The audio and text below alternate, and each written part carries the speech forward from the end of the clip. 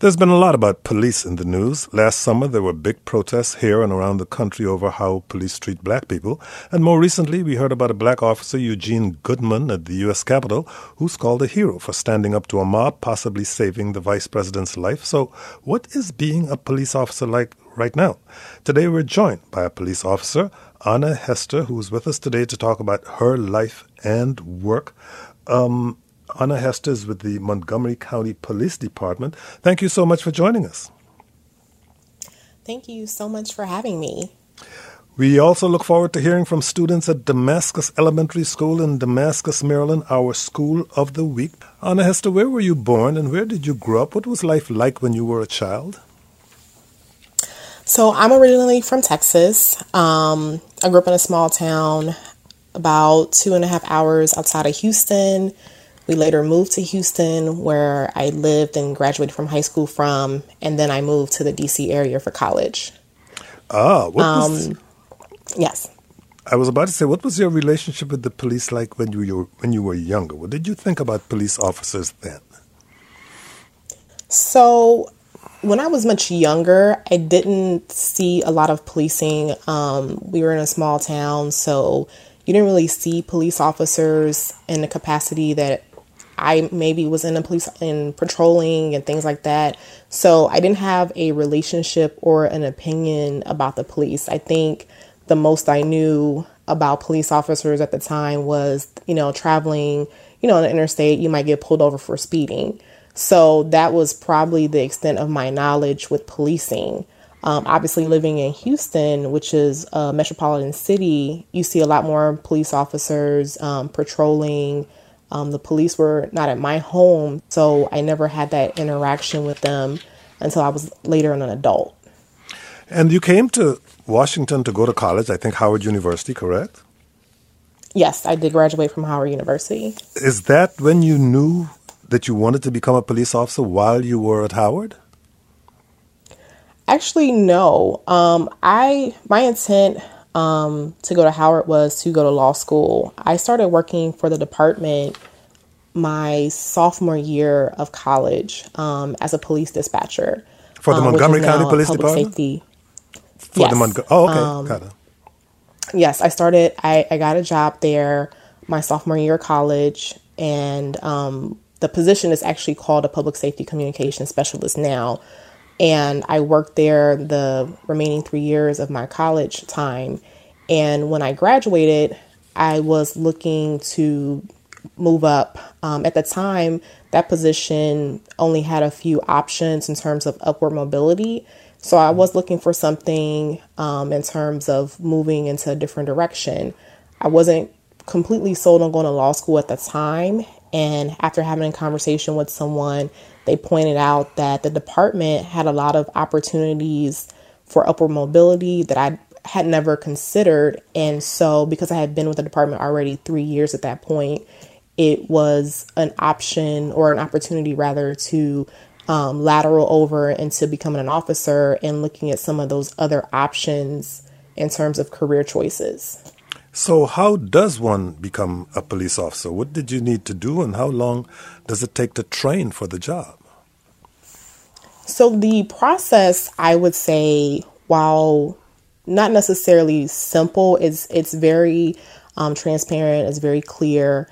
It's a linear process. You would start with an application, you turn in your application, then you're selected to test. There is a multiple choice exam. It has 100 questions. It's very basic knowledge. You don't have to have any prior policing experience. And once you pass that exam, you would then have an interview in front of a panel of 3 sworn officers. You answer 6 questions. Again, you don't have to have any prior police knowledge to answer the questions. They're very straightforward. Then you would have a physical fitness agility exam. That's another component that's very straightforward. It's pass or fail. It involves 17 push-ups, 34 sit-ups, and a 1.5 mile run. Once you complete those 3 components, then you would go into a background phase. You're filling out a background packet. It's about 64 to 65 pages. It's very comprehensive. Your travel, your education, pretty much everything that you've done prior to applying for the job. After your background investigation is done, you would then be selected to take a polygraph exam. Again, that's pass or fail. Once you've moved on from that, you would have a psychological and a medical exam. Those are also pass or fail. And so once those are completed, we would be giving you an offer to join our department as a police officer candidate. The academy is 25 weeks long. It is not live-in. I know some departments, like the state police, have a live-in academy, but our academy is not live-in. You come in every day, you go home. It's very comprehensive. We teach you everything that you need to know, from the laws of Montgomery County, the state laws, constitutional, criminal law, report writing, defensive driving, defensive tactics, shooting. There's all types of things that we're going to teach you while you're in the academy to prepare you to become an officer on the road. So there's a lot of information that you're going to be given. And of course, you don't have to have any of this prior knowledge to come in, because the academy staff is going to teach you everything that you need to know. Okay. You've answered one part of Nora's question. 12-year-old Nora writes, I'd like to know when Officer Hester decided to be a police officer. You've answered that part, but here's the other part of Nora's question. Also, what is the most surprising thing about being a police officer? Well, that's a great question, Nora. I don't know what the most surprising part is. I would say for me, getting into the police department, I was really surprised about all of the opportunities in our department, all of the investigative opportunities, all of the specialized units. There's over 25. We are a fairly large department, and so we offer all these opportunities. And prior to actually becoming an officer, I didn't know about all of these units, all these opportunities to get involved in different parts of the community. And so I think the community, the public, they also may not be aware of all those other things that police officers do besides patrol. Here is 7-year-old Timothy in Frederick, Maryland. Timothy, you're on the air. Go ahead, please. Okay. My question, are police badges made of real gold? Officer Hester. That's a great question. No, Timothy's they going are for the not gold. made of gold. I'm so sorry. They are not, but they're very shiny. So it does give that gold appearance, but I believe it is brass, or there's other types of metals. Funny enough, I have two different badges. One's very, very shiny and the other one is brass. And we do have to clean and shine that one to make it look really nice. Thank you very much for your call, Timothy. And we move on now to RJ, who is 7 years old, but about to turn 8 in Damascus, Maryland. RJ, it's your turn. My question is that how many canines are there in one police department? How many canines are there in one police department? So our department has a pretty large canine unit. I believe there are 14 or 15 canine officers who have a canine dog with them. So I think the larger departments have very large units because they cover a lot more area. Some of the smaller departments may only have maybe like 4 or 5, but our department, I believe, has 15. I'm not sure on the exact number, but I definitely know it's more than 5. Have you ever had to work with a canine unit? No, I've never done any work with the canine unit specifically. We used to host a summer rise program in conjunction with Montgomery County Public Schools. And when we hosted the students during the summer, we would touch base with different units because, of course, who doesn't love the canine unit? So the kids would get a chance to meet some of the officers in the canine unit and get to hear their stories about how they train their dogs, how they have a relationship with their dogs once they leave their shift. And so we get to work with them, but no work in terms of searching or anything like that. Here is 8-year-old William in Damascus, Maryland. William, you're on the air. Go ahead, please. So my question is, who decided that the police lights are going to be red and blue? Ooh, good question. You know what, William, that is a great question. I don't know. If you're talking about the lights, which I assume that's what you're talking about, the lights on the cars. Yes. I'm not sure who maybe decided that, but it maybe have been something that made sense that everybody would see. Everybody sees red, and we all know that red is stop.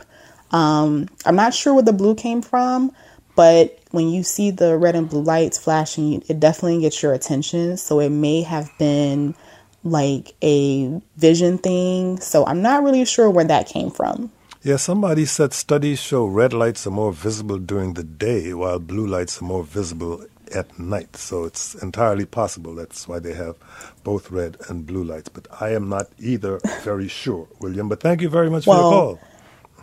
Go ahead. I did work at night, and if you are on like a traffic stop, or if you're going to a call and your lights are on, they are very bright and can be pretty blinding. So they definitely pick the right colors. Thank you very much for your call, William. Now here is 16-year-old Baby in Frederick, Maryland. Baby, you're on the air. Go ahead, please.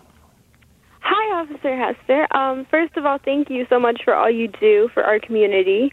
I was wondering if the events following the murder of George Floyd made you rethink your career choice at all of becoming a police officer, or if it actually made you more determined to build a stronger bond with the community that you protect. The events, first of all, the death of George Floyd was definitely disturbing to watch as a police officer. It did not change my mindset of the work that I'm able to do. It definitely made me dig in and roll my sleeves up more to the job that I'm doing right now, which is recruiting and being a DARE instructor. Those two things won't change for me because I'm a part of a mission of building trust within the community, building a bridge within the community.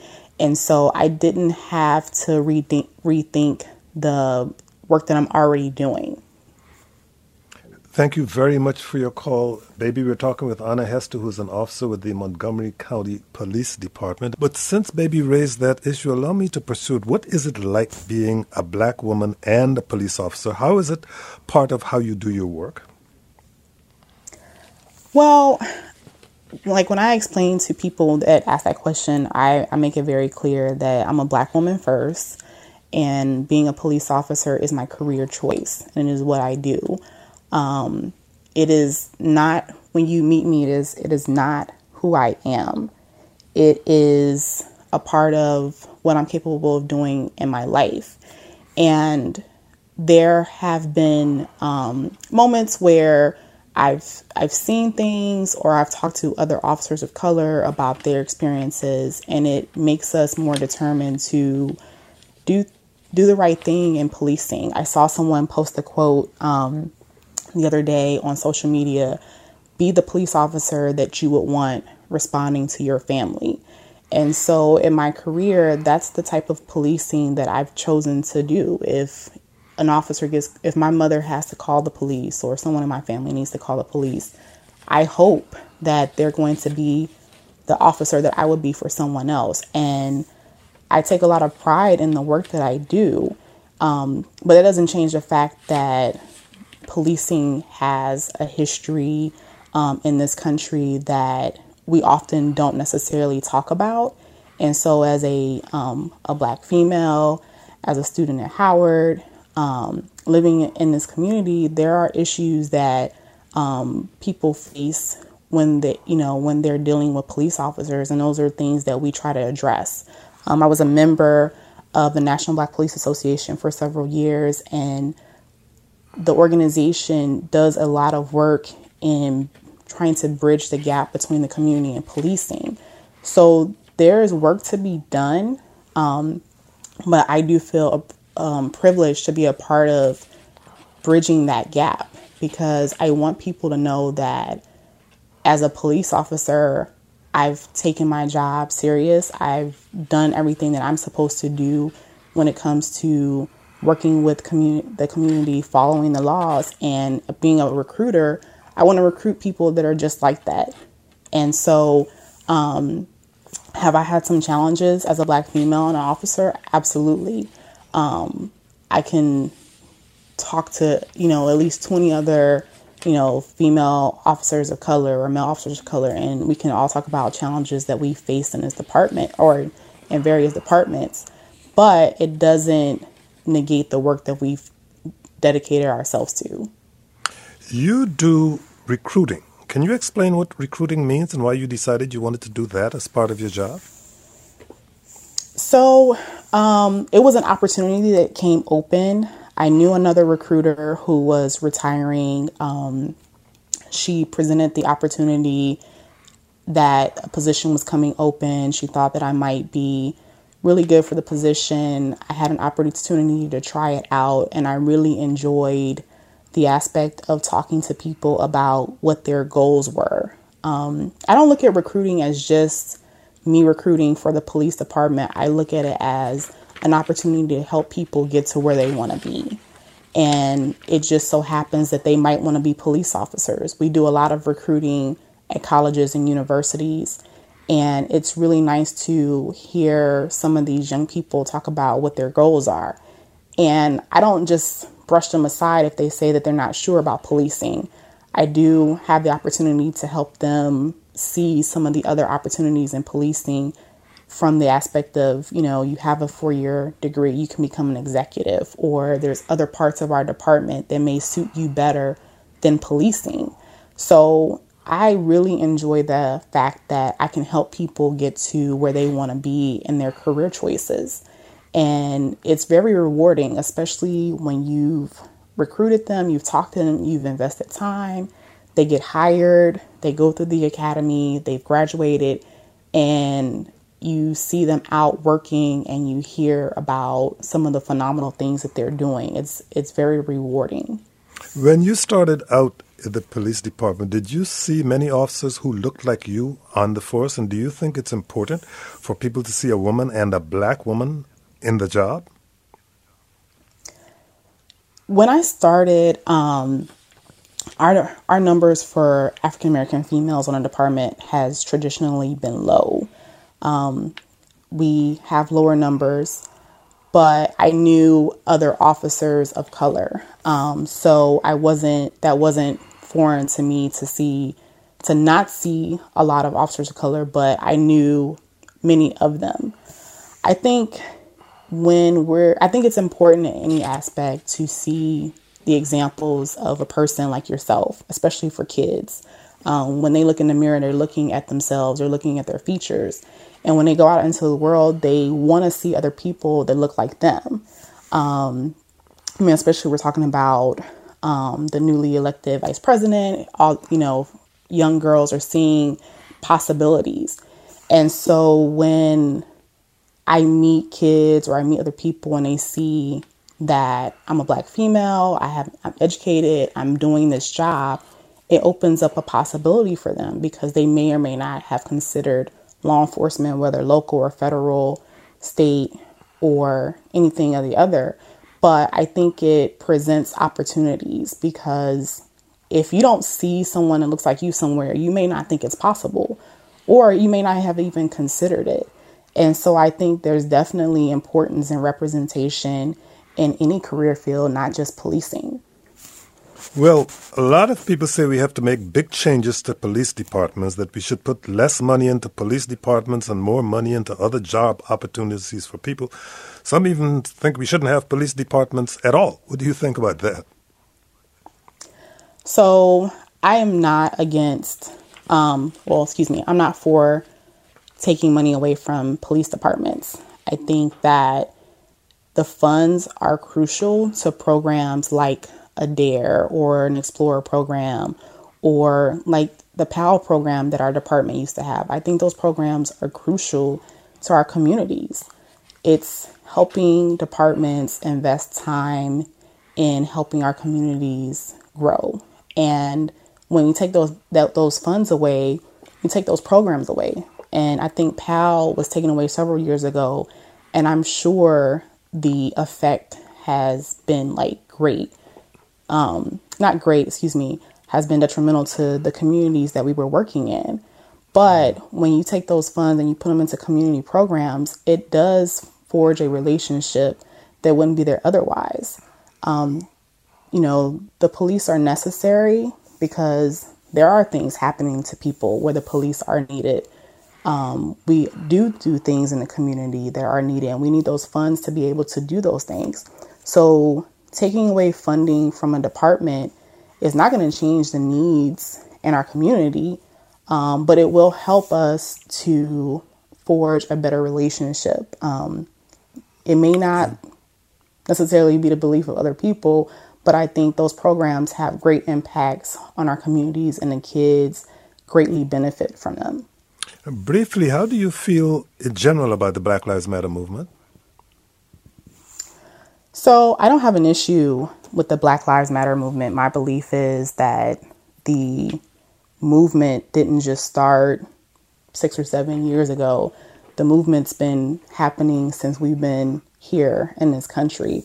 I think it evolved to look like other things, but when we're talking about Black Lives Matter, it's the same concept when Dr. King was marching as the concept before that. It's equal rights voting, it's civil rights, it's all those things that people have been championing for long before I became a police officer, long before my parents were born.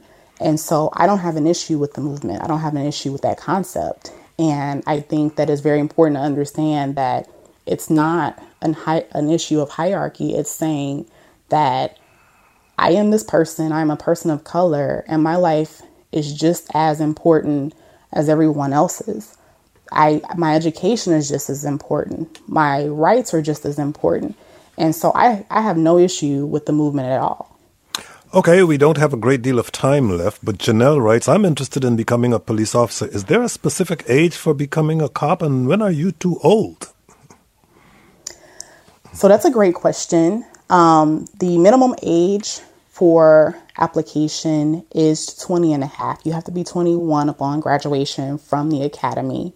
You're never too old to be an officer. As long as you can pass the components of the hiring process, we will hire you. Anna Hester is an officer with the Montgomery County Police Department. Thank you so much for joining us. Thank you so much for having me, and congratulations on your impending retirement. Thank you very much. Kojo for Kids was produced by Richard Cunningham and Lauren Marco, and our conversation on local community colleges was produced by Ines Renike. Coming up tomorrow, last week President Joe Biden extended existing federal non-discrimination protections to LGBTQ people. We'll discuss what this will mean for the LGBTQ community in our region. Then, is poetry political? We sit down with two local poets. And don't forget to join us tomorrow evening for our next Kojo in Your Community. We'll be discussing neighbors stepping up to help neighbors during this pandemic. Go to wamu.org/events to register, and it's free. Thank you all for listening, and stay safe. I'm Kojo Nam.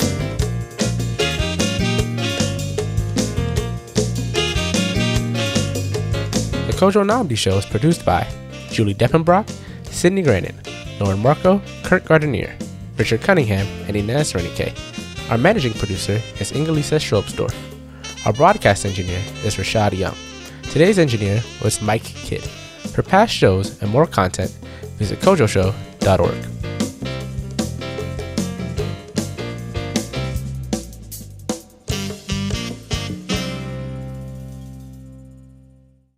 WAMU 88.5 is your listener-supported NPR news station in the greater Washington, D.C. region. You can support the Kojo Namdi Show and all the regional coverage you value by becoming a member today. Click the donate button at wamu.org, and thanks.